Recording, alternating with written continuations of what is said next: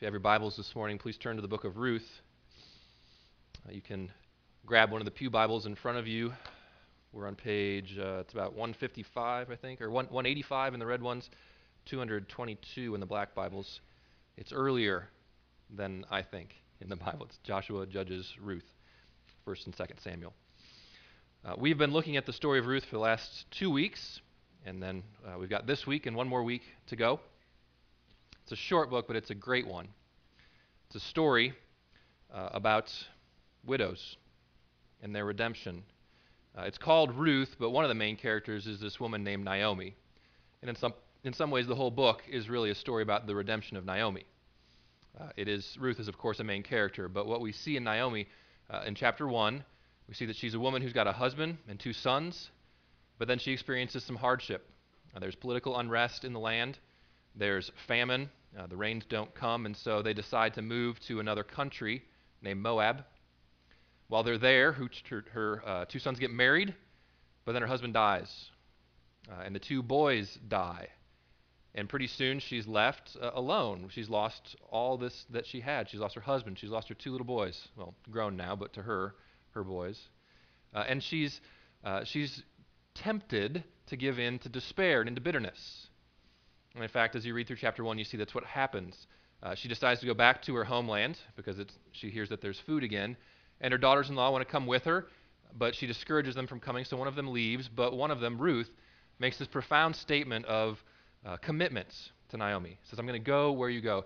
May God judge me, if anything except death, separate me from you. And Naomi says, fine, have it your way. So they make it back to Bethlehem, and Naomi tells everyone, I went away full, but I've come back empty, ignoring the fact that Ruth is there with her. So God has taken everything away from me. Don't call me Naomi anymore, which means pleasant. Call me Mara, which means bitter. My whole life experience, just call me bitter. That's my name now, because that's what life is for me. It's just bitterness. In chapter 2, we begin to see the change, how this woman, Naomi, gets brought out of her bitterness. It's not through anything she does, but it's through Ruth. What we saw is that Ruth, instead of trying to have everything figured out or just giving up and throwing up her hands in despair, Ruth just does the next right thing. She looks at her circumstances. She says, I'm a widow here in this land. What's available for me to do? I'm going to go gleaning. So she goes out in the fields, and that's just the practice that they had where the farmers wouldn't harvest everything in their fields. Whatever fell to the ground would be left there, and so the poor, the aliens, the widows could go and they could pick that up, and that would be their food supply. She says, I'm just going to go gleaning. And she goes out, just doing the next right thing. She finds that God has a plan for her. She encounters the field of the one man who could do the best good for her and her mother-in-law, Boaz. And Boaz welcomes Ruth into his workers. He says, I want you to stick with me, stay at this field, I'll protect you. He gives her food to eat, he gives her water to drink, and then he tells his workers, go ahead and drop extra on the ground to make sure that she gets enough to be provided for. So Ruth goes home with all this amazing haul of one day's work, and Naomi says, where did you glean? Who was the guy in charge of your field? She says, there's this wonderful man named Boaz. And the light goes on for Naomi because she knows that Boaz is a relative.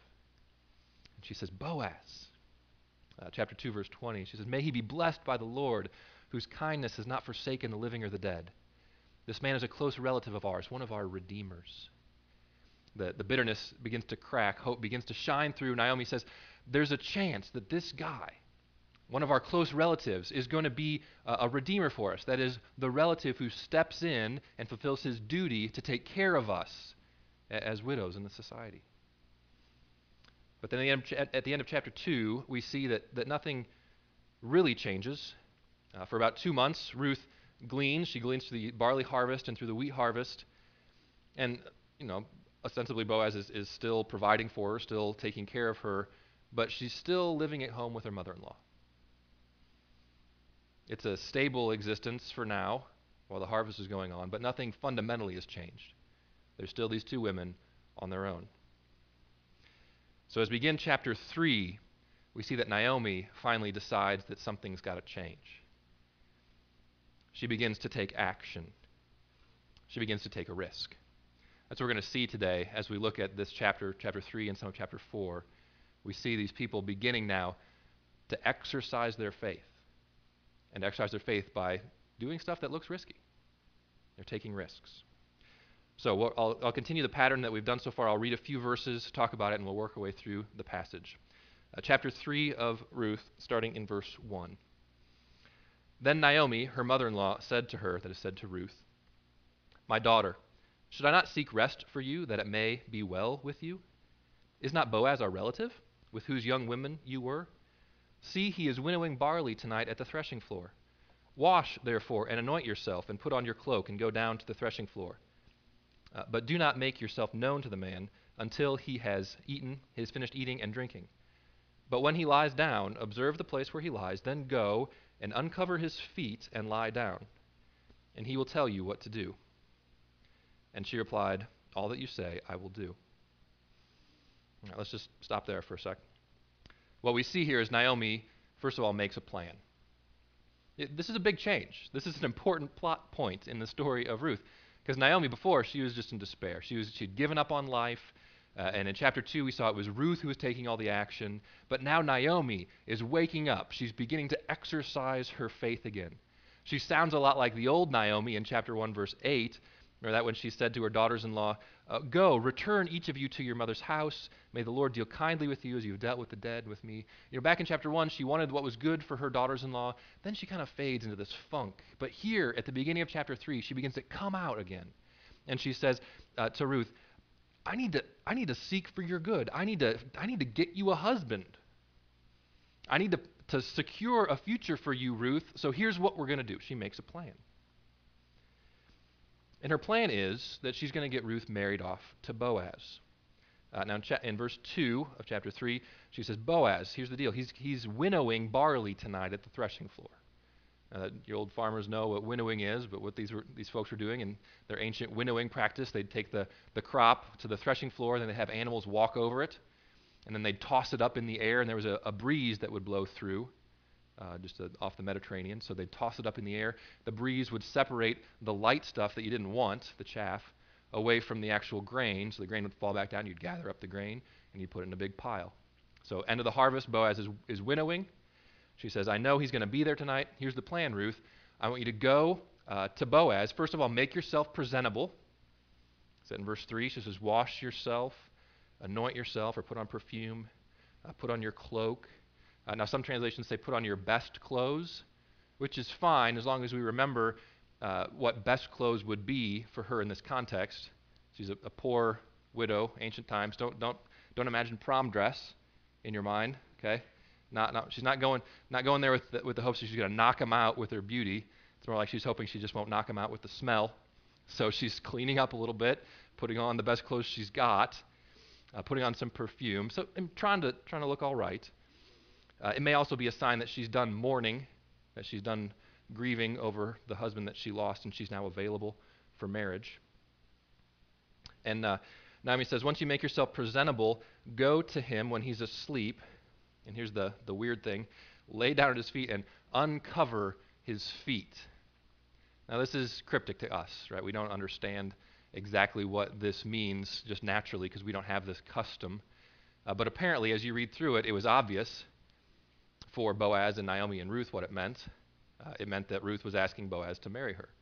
Because Naomi says, just go uncover his feet. He'll tell you what to do. Boaz is going to understand what this action is. When Ruth does it later on and Boaz sees what happens, he responds by accepting the offer of marriage. So it's clearly a symbolic offer of marriage. Just we don't do it anymore, so it doesn't make immediate sense to us. But for them, it made sense.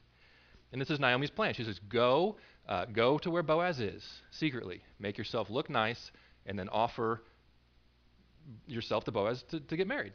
Ask Boaz if he will be your redeemer and marry you. That's her plan. Now I want to pause for a little bit and just examine that. I want you to see that this is a risky plan. Okay? Just look at it a little bit and you'll see. Like, you've read the story. I know you know it turns out fine, so you kind of lose that sense of risk. You're like, of course she does that. But if you're Ruth here, listening to Naomi give you this plan, you can see there's some risks here. And risk is a really interesting thing because risk, everybody's got different tolerances for risk.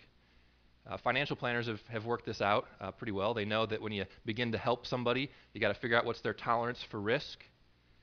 And if you were to just sit down and ask somebody on a scale of 1 to 10, what are you?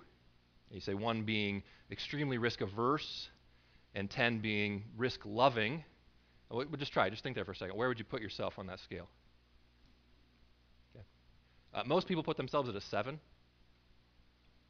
Because nobody wants to be like the super cautious person, and everybody thinks, well, I'm moderately risky. But that's not what this plan is. Okay, this is not a 7 on the risk scale. This is a 10. Let me show you some of the risks that she's got here. First of all, there's the risk that Ruth could be rejected by Boaz. Now you remember, Boaz is their lifeline. He's the reason why they're surviving. That he's been generous to them, been going to his field. That's why they're making it. And so you hope that he'll respond well to this offer of marriage, but there's a possibility that he could be offended by it, that he could reject them and say, no, okay, and forget all that other stuff I've been doing for you. No, you completely misread me. He could reject Ruth, and then Naomi and Ruth would be worse off than they are now. They're not in a great situation, but at least it's stable. There's a chance that Boaz could just reject them. There's also the very real risk that Boaz could take advantage of Ruth physically. It's just a young woman going out alone to meet this man at night in an isolated place. If you want to know what can happen to young women alone at night in the time of Judges, you can read Judges 19. It's not a very good picture. It's risky, a real physical danger to her. She could be risking her honor and her physical safety. Third, it could ruin both of their reputations. Even if nothing bad happens, someone sees what's going on. We'll see Ruth and Boaz alone on the threshing floor. People could get the wrong ideas, and Ruth and Boaz, their honor could be shattered, even if they did nothing wrong. People could easily misinterpret their actions. And I know people then could misinterpret their actions because interpreters today still misinterpret their actions. People today, some interpreters are bound and determined to see in this picture of Ruth and Boaz, see in the story, Ruth and Boaz actually getting together, just like you'd see in a Hollywood movie. Folks will claim that phrase, to uncover the feet, is a euphemism similar to ours, sleeping together. It's just a euphemistic way of talking about what actually happened. And so people will argue that what Naomi is really saying is she's telling Ruth to go to the threshing floor and seduce Boaz, uncover his feet, and get him to marry you. But if you just read the story, and if you pay a little bit of attention and give a little credit to the character of Ruth and Boaz you've seen so far, you recognize that what the author's trying to do in the story, he's trying to show you, yeah, there's a real temptation there. There's a real possibility that they could have done that, but look how they made it through. Look how they came right up to the edge of temptation, and that's what they had to do to make the plan work out. But they didn't give in. See, those who read in at them getting together, they're just reading in their expectations that they've been conditioned to have from when you watch every movie you watch, every TV show you watch. If the male character and the female character are in this situation, you just know what to expect, what's going to happen next. And so they expect, well, of course Ruth and Boaz would have done that. But if you actually read the story, it's not there. And yet, in that time, if someone would have seen Ruth and Boaz there, it would have been their natural assumption too. Why else would a woman go alone to be with this man at a threshing floor at night? It's a real risk, even though they do nothing wrong, that it could ruin their reputations. See, these are the concerns, this fear of rejection, a fear of physical danger, a fear of a damaged reputation. Do these sound familiar at all? I think these are the same sort of fears that keep us from taking risks. If you're single, and there's a person that you really want to ask out on a date, what's keeping you from doing it? Fear of rejection? Fear that they'll say no, and that maybe you've got maybe you feel stable and safe where you are right now, just liking them from a distance. But if you actually ask them out, then they could say no, and it could all be ruined. Or married couples. Maybe you feel a need or a desire in your life to help your marriage to improve, and you see this marriage seminar coming up somewhere, and you want to invite your spouse, you think it'd be good for you, and yet you don't. Why? Because you're afraid of rejection. You don't want to present that opportunity to your spouse because you think, well, they might reject it, and then they might get angry, there might be consequences. I'm not going to take that risk. What about physical danger? Maybe you're afraid to go on a mission trip, or you're afraid to let a loved one go on a mission trip because of the physical danger they might experience. I just had a niece who came back from Zimbabwe. That's not a good place to go. She had a summer mission trip there, and I think honestly, if I was her parent, I would have said, no, don't go there. But my sister let her go, and she had a wonderful time, and it was a blessing for her and for others, and it was a good trip. Sometimes we let our rational and well-grounded fears of physical danger prevent us from taking risks. Or maybe you're just afraid of hurting your reputation if you take a risk, and you can tell if that's your problem if you're always asking, oh, but what will people think? I want to do this. Oh, but what will people think? Okay. These fears, they can dominate our lives just like they had the opportunity to dominate Ruth and Naomi. Fear of rejection, of danger, of reputations. But to quote the great Wayne Gretzky, you always miss 100% of the shots you don't take. No risk, no reward. Naomi and Ruth model for us a willingness to take risks. Now, important caveats. First, Naomi's plan is not foolish. There's risks, but she evaluates the risk. You look at Boaz, you think, okay, she could be rejected by Boaz, but is that likely? Given what we know about what Boaz has done so far, is it likely that he will turn 180 degrees and all of a sudden reject Ruth when he, for no reason, was overwhelmingly generous to her when he first met her? No, chances are he's going to accept Ruth. Is he going to take advantage of her? Not likely. This is the guy who loves the Lord and the law so much that he is overwhelmingly generous to people who come to glean in his field. He's not going to abandon the law of the Lord just because he has this opportunity with Ruth.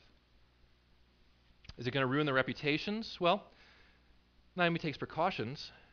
She tells Ruth to go there at night, to do it secretly, to try to avoid being seen. And maybe it will damage their reputations, but at some point you have to say, does the risk outweigh the reward? Or does the reward outweigh the risk? So the plan's not foolish. Another key is it's not ungodly.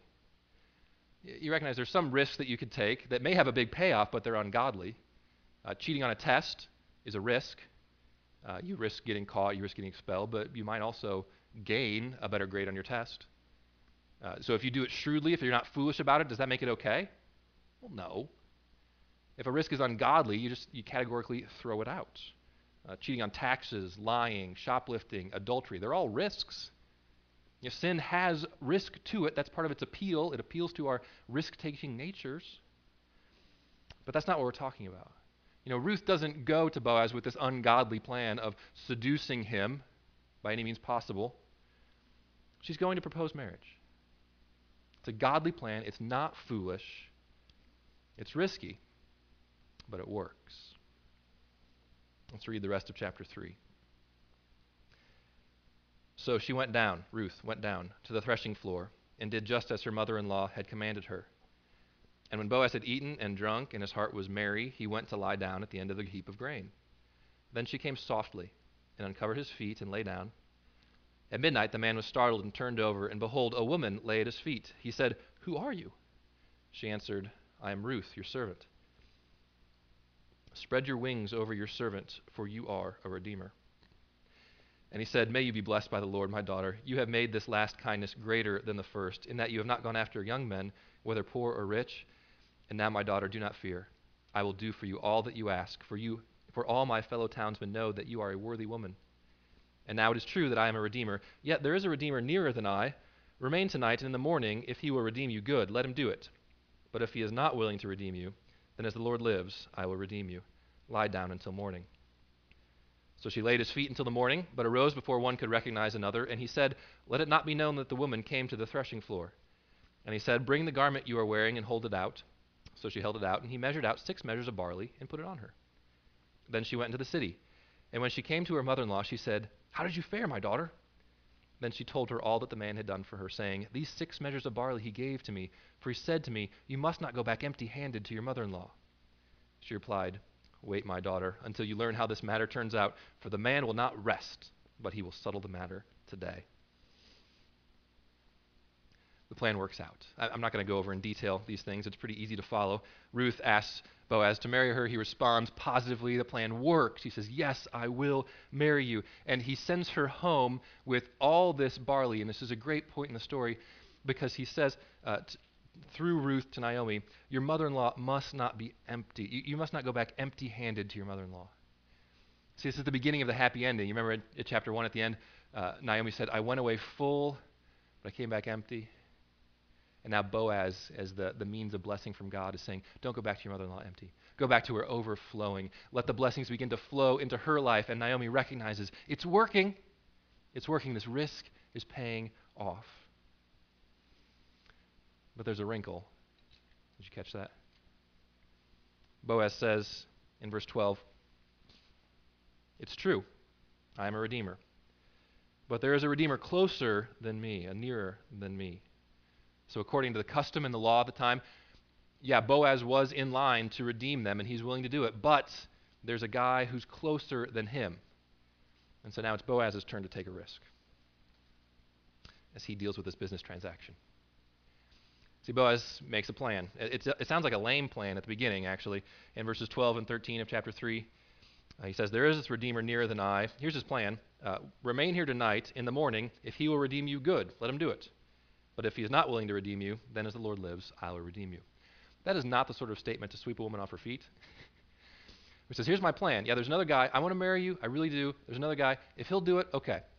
If not, I'll do it." It's like, what are you talking about, Boaz? I thought you were excited about this. And he is. He makes a plan. We see as he implements the plan that it's a little more complicated than that. He actually puts his heart and soul into it. But his plan, like Naomi's plan, is risky. Everything in the story has been moving Boaz and Ruth together, and clearly it seems like they want to be together. This is that love story part of it. Boaz is excited that she chose him. He wants to be with Ruth, and yet he's willing now to risk the possibility that that might not happen. This is a little different sort of risk than Naomi's plan.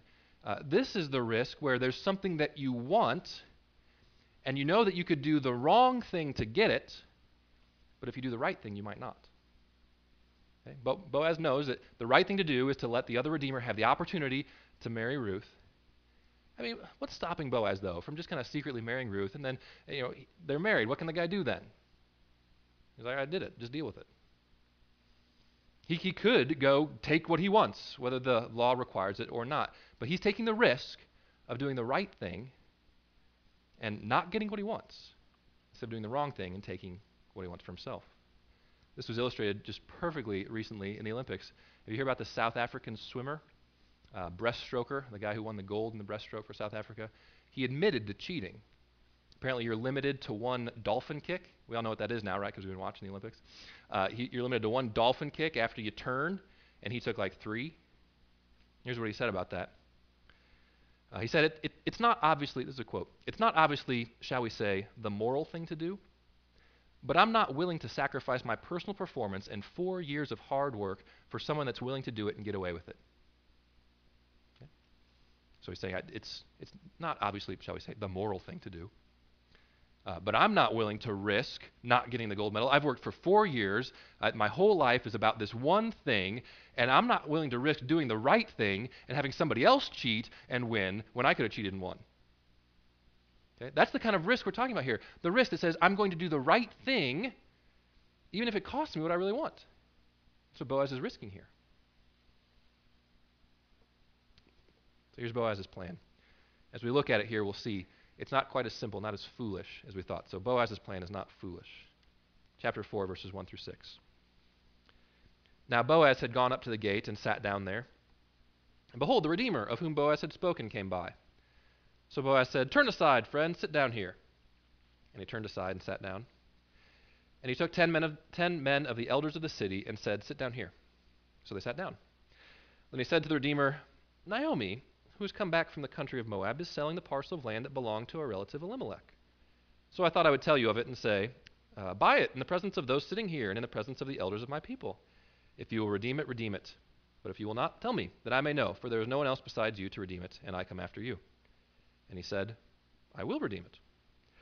Then Boaz said, the day you buy the field from the hand of Naomi, you also acquire Ruth the Moabite, the widow of the dead, in order to perpetuate the name of the dead in his inheritance. Then the Redeemer said, I cannot redeem it for myself, lest I impair my own inheritance. Take my right of redemption yourself, for I cannot redeem it. All right, as we look at this plan, we see, Boaz actually is clever. He really does want this. He's got a plan. And it's not a foolish plan. He's thought it out. This is the first mention we get in this book of the fact that there was land, but it just hasn't been relevant up to this point. Of course, Elimelech owned land, and since he's died, it's now under Naomi's care. And as a widow on her own, one of the options left to her would be to sell that land to a redeemer. You're going to sell it to somebody who's close in the family so that it stays in the family. That was very important. But she would sell the land. She would get some money for it, be able to live. And the benefit for the redeemer, besides doing the right thing, is that he'll now get this land and be able to get income off of it, and it will become a part of his family's inheritance if the widow has no heir of her own.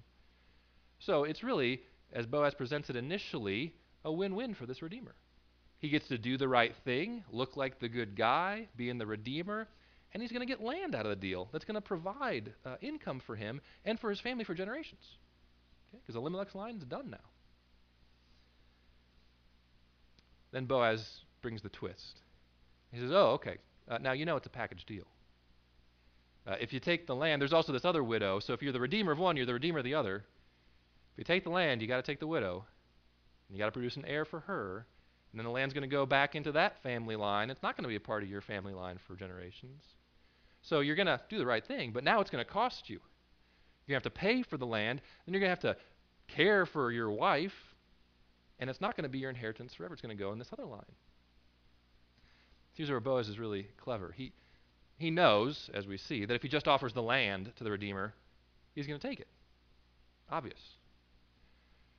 Boaz is concerned that if he just offers Ruth to the redeemer, the guy might think, well, all right, I'll marry Ruth. But if he puts them both together, it's a package deal. The guy can't afford it. He's not going to jeopardize his inheritance by doing that. So Boaz skillfully begins with the one he knows he's going to take. He knows he's going to take. And then when he takes that one, he says, oh, by the way, you got to marry Ruth too.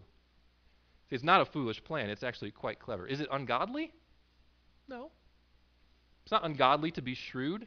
He doesn't lie. He doesn't mislead the man. He just tells him the options in sequential order, but very cleverly. And as he does this risky plan, it works out. Let's read through verse 13. It says, now this was a custom in former times in Israel concerning redeeming and exchanging to confirm a transaction. The one drew off his sandal and gave it to the other, and this was the manner of attesting in Israel. So when the Redeemer said to Boaz, buy it for yourself, he drew off his sandal. Then Boaz said to the elders and all the people, you are witnesses this day that I bought from the hand of Naomi all that belonged to Elimelech and all that belonged to Chilion and Mahlon. Also Ruth the Moabite, the widow of Mahlon, I bought to be my wife, to perpetuate the name of the dead in his inheritance, that the name of the dead may not be cut off from among his brothers and from the gate of his native place. You are witnesses this day. Then all the people who were at the gate and the elders said, we are witnesses. May the Lord make the woman who is coming into your house like Rachel and Leah, who together built up the house of Israel. May you act worthily in Ephrathah and be renowned in Bethlehem. And may your house be like the house of Perez, whom Tamar bore to Judah, because of the offspring that the Lord will give you by this young woman. So Boaz took Ruth, and she became his wife. And he went into her, and the Lord gave her conception, and she bore a son. Happy ending. The plan worked. In these two scenes, both with Naomi and then with Boaz, we see people taking risks. Naomi and Ruth and Boaz, they take risks, and it turns out right for them. God works the plan. God brings success. Now, this is the point in the sermon where it becomes a sermon and not a motivational speech. Okay? Wayne Gretzky could stand up here and tell you, you always miss 100% of the shots you don't take. Inspirational speakers all the time can stand up and motivate crowds and say, look, here's my story. Here's the risks that I took. Here's how it worked out for me. You should take risks too. Okay? You gotta go for it. You gotta no risk, no reward. People can motivate you. You can get crowds fired up by just telling people, look, this is what happened in my story. This is what happened in your story. This is what happened in Ruth's story. This is what happened in Boaz's story. Isn't it great? This is what's going to happen for you. Now, what's the basis for that? Do you just get excited and say, yeah, I'm going to go take risks because the person talked loudly? Or because they were successful? I mean, Wayne Gretzky made a lot of shots that I wouldn't make because he was Wayne Gretzky. Like, there's a difference between him and me. So for him to say, you miss 100% of the shots you don't take, how does that really help me? I mean, it's great on a poster,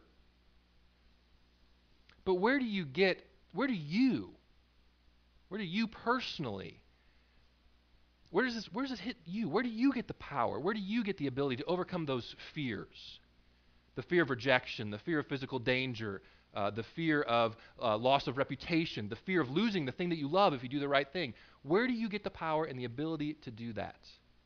Not just because it worked out for Ruth and Boaz. No. I'll tell you where I get it. Philippians 4, 6, and 7.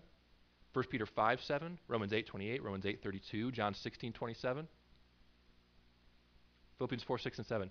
Don't be anxious about anything, but in everything through prayer and petition, present your requests to God. And the peace of God that transcends all understanding will guard your hearts and your minds in Christ Jesus.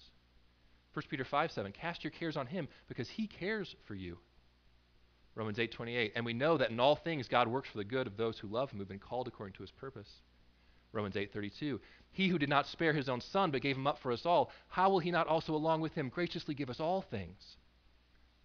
John 16, 27, the Father himself loves you because you believe that came from God. See, where do you get the power to do these things? Where do you get the power to take risks? You get it by believing the gospel. Like Boaz, in this story, is an exemplary redeemer. He's a great guy. He doesn't have any flaws. He does a good job of taking care of Ruth. But folks, we have a redeemer so much better than Boaz. Jesus is our redeemer. See, Boaz, he risked some stuff to take care of Ruth, right? He risked some things in order to redeem Ruth. Jesus risked everything. In fact, he lost everything to redeem us. He had infinite glory and perfection and love in heaven for forever, dwelling together with God the Father, God the Holy Spirit in the Trinity. And he gave that up. He gave that glory up. He humbled himself to become a human being who died even on a cross. Talk about a risky plan. But he did that to redeem us. And the plan worked. The third day he rose from the dead, and then he ascended into heaven. He sits there at the right hand of the Father, interceding for you and me who believe in him. So if you come and take shelter under his wings, yeah, Boaz has good wings. Boaz he's got resources, he's got money, he's going to take care of Ruth and Naomi good. But the one whose wings we come under, the one whose shelter we really need is God. We come under his wings by putting our faith in Jesus Christ. And when we do that, we have confidence that no matter what happens, he's got us in his hands. Now, if you've got that rock-solid confidence that comes from believing the gospel, that God is for you, then we should be the most risk-taking, confident people in the world. Because we're not just playing percentages. We're not just going off of principles like if you take risks, you'll succeed more often than not, or if you don't take risks, you'll never succeed. No, our action is based not on motivational speech, but on the work of Jesus on the cross. His profound statement of love and affirmation for you, that he is for you. And if God is for you, who can be against you? So this week, what I want for us to think about, what I want for us to process through, is what are the risks that God is calling you to? Okay? What is the action that he's calling you to? The title of this sermon was Real Faith Takes Risks. Faith is a risk. You can illustrate it as simply as sitting down in a chair. If there's a chair here and it's not real, if it's like a hologram or something, you go over there and you wonder, is it a hologram? Is it real? I don't know. You'll never actually demonstrate faith until you sit down in it, right? The faith is the actual action. It's the risk taking. Is the chair going to hold me up? Faith is just speculation when I'm over here. But it's faith when I come over and I sit down in the chair and prove, well, it can hold me or it can't. Okay? Real faith that moves beyond speculation, that moves beyond just agreeing in your mind that Jesus exists. Real faith says, I believe Jesus exists, that he loves me, and he's going to take care of me, so I'm going to go ahead and act. What is it that God's calling you? What's on your heart right now? Have you been listening to this? When I've been saying risk, what have you been thinking about? What's God calling you to do? What's the risk that he's asking for you? Maybe it's something as simple as proposing a new idea at work. Maybe it's just an idea that you've had that you think would be good, and you've just been sitting on it because you're afraid of rejection. You're afraid of what's going to happen. What are you afraid of? The Father himself loves you. Maybe you have thought, I should invite someone over to my house for dinner. But I can't cook well. My house isn't clean. I don't know if I got the time for it. I don't have the money. Well, what are you afraid of? Okay? Take a risk. Start a new relationship. See what God's going to do with that. It might be giving up a sin that's been a part of your life for a long time. You think, I don't know how I would function if I gave that up. But God's saying, take a risk. Trust me when I tell you that sin is bad for you. Trust me that I can provide for you, that I'll meet all of your needs, that I'm better than that sin you're holding on to. Act out your faith and take a risk. Whatever it is, we can use this story as a framework. We think about the risk, we say, is it a foolish risk? Is it an ungodly risk? If it's not, go for it. Jesus loves you. Real faith takes risks. Let's trust God together and see what happens. Let's pray. Father, I do pray that you would, in this moment, be clarifying for all of us what is something that you're calling us to do. Is there a person in our lives that we need to talk frankly with about the gospel? Is there something in our own hearts that we need to repent of and let go? Is there an idea, a new thing that you want us to try, but we've been held back by our own fears and insecurities? Father, would you put your finger on our hearts right now and show us what you want us to do, and then by your Holy Spirit, make the gospel real in our hearts, that we would be released and empowered for action, not afraid anymore, not afraid of anything, but confident in your love for us. Lord, thank you for your promises. Thank you for the gospel. Thank you for your love for us.